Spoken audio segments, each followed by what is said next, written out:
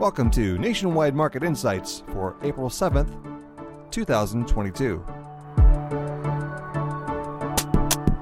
In March, the FOMC raised rates for the first time in over 3 years. They released their minutes from that meeting this week, which sheds additional light on the potential for further tightening this year. Nationwide's Chief Economist, David Berson, and Deputy Chief Economist, Bryan share their outlook on further tightening, how it will impact inflation and the overall economy, and whether or not the Fed can achieve a soft landing. And now, here's David Berson. Well, hello, everyone. Lots of discussion about the Federal Reserve over the last several weeks. Lots of discussion about things like yield curves as well. But we're going to talk about the Fed and what the Fed has been saying and what it implies for policy going forward. I'm going to be asking questions of our Deputy Chief Economist, Bryan today. So, Bryan, let's start back in March, all the way back to last month with the March Federal Open Market Committee meeting. What did the Fed say at that point? In particular, what were the economic projections, the midpoint of those projections? Yeah, so back in March, the Fed at the time issued a forecast that was a dramatic turn or a dramatic pickup from its forecast in December, its previous forecast 3 months earlier. The Fed indicated that it would raise the federal funds target in the median FOMC forecast by roughly 175 basis points in March in 2022, and that was a pickup from approximately 75 basis points in expected tightening in December. So a fairly marked pickup in the Fed's own expectation for Fed funds, for monetary tightening in 2022. No coincidence, the Fed also marked up its expectation for inflation in 2022. Again, it seemed like a fairly dramatic pickup at the time and was a fairly dramatic pickup, and it was widely assumed that the 175 basis points in expected tightening for this year meant 25 basis point rate hikes every meeting, every subsequent meeting, including the meeting in March, in which the Fed delivered a 25 basis point rate hike, 25 basis points again at every subsequent meeting for the rest of the year. We've had comments since then, and those comments were echoed in the minutes that came out this week, that perhaps we'll see some increases that are in excess of 25 basis points and perhaps in fairly short order. Well, the next meeting that the FOMC has is May.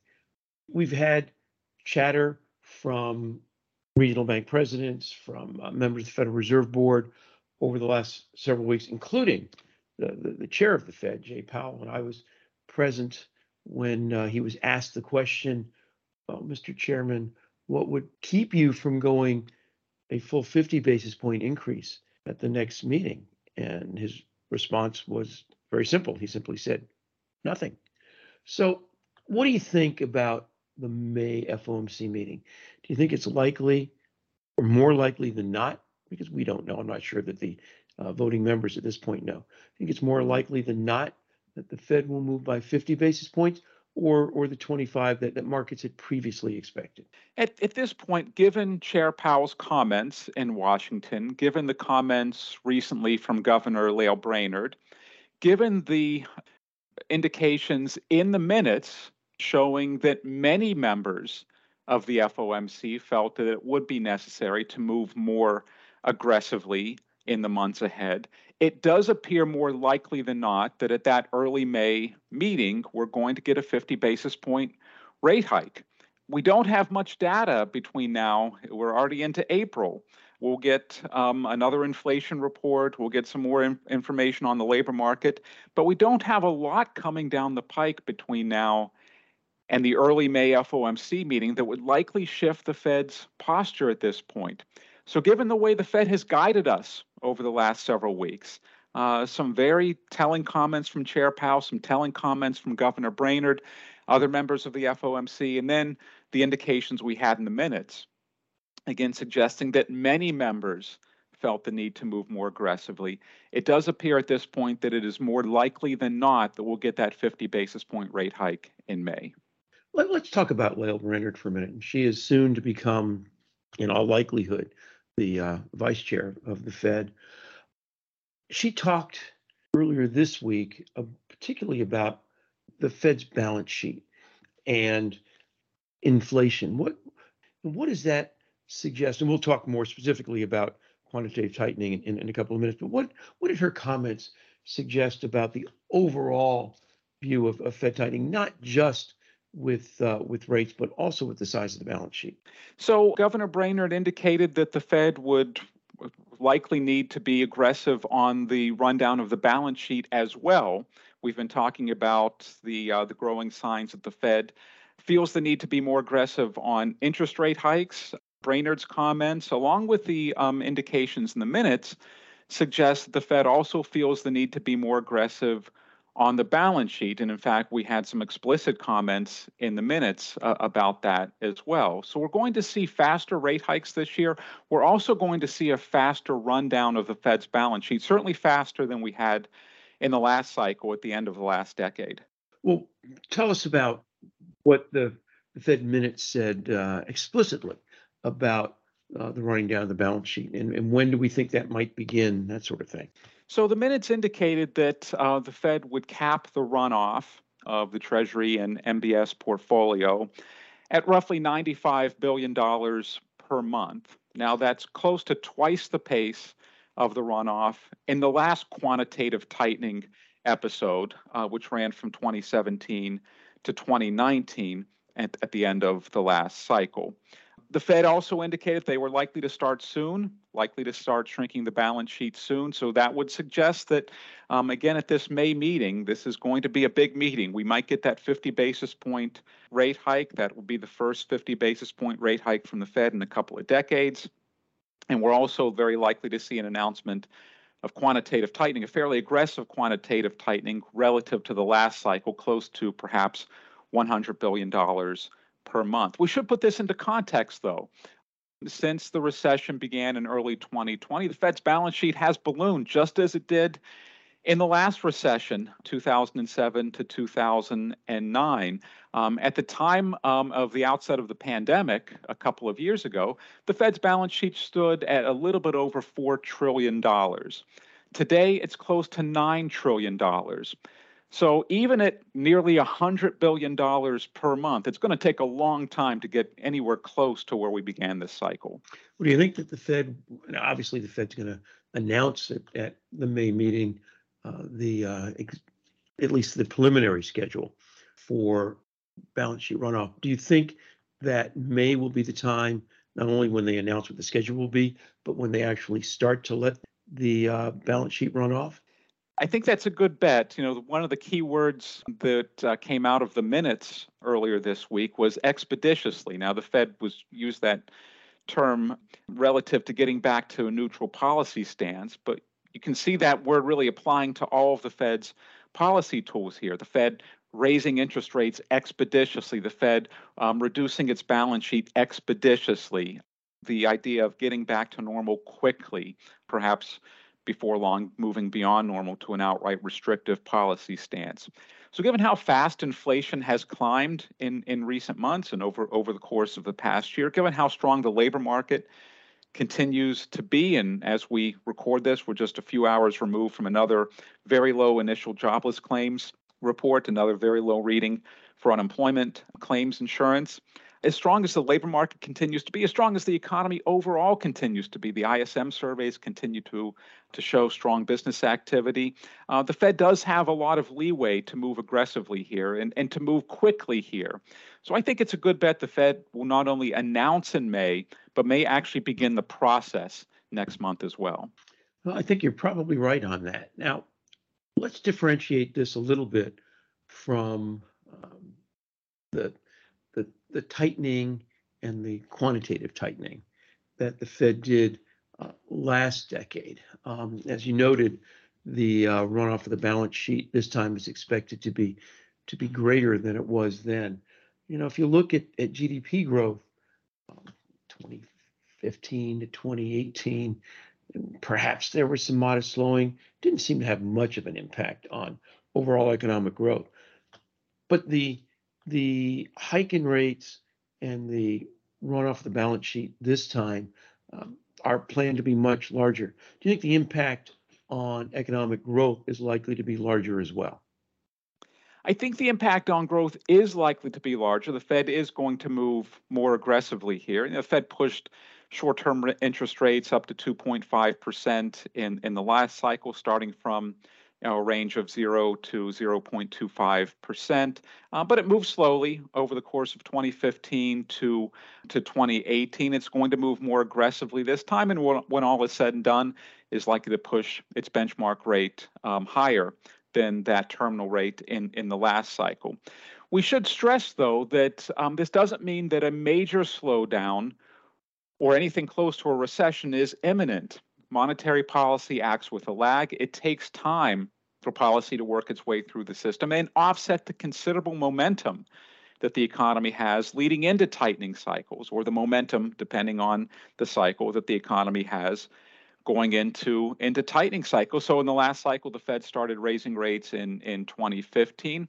We don't know when we would have had a recession absent COVID, but at least as of early 2020, we still hadn't moved into an outright contraction in economic activity before COVID hit. Historically, it's taken an average of roughly 4 years from the start of a Fed tightening cycle to the onset of a recession. And even if we exclude the soft landings over the course of the last half century, the soft landing in the mid-1980s, the soft landing in the mid-1990s, even if we take those out of the mix and assume that we are not going to have a soft landing this time, the historical average, at least over the last 50 years, is still a 3-year interval between the beginning of Fed tightening and the onset of a recession.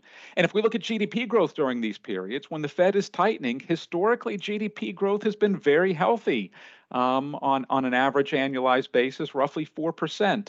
And so as long as the Fed is tightening, we should expect that it's tightening in response to a fairly healthy backdrop. And so a slowdown is coming. A downturn may be coming later. These developments are not imminent, however.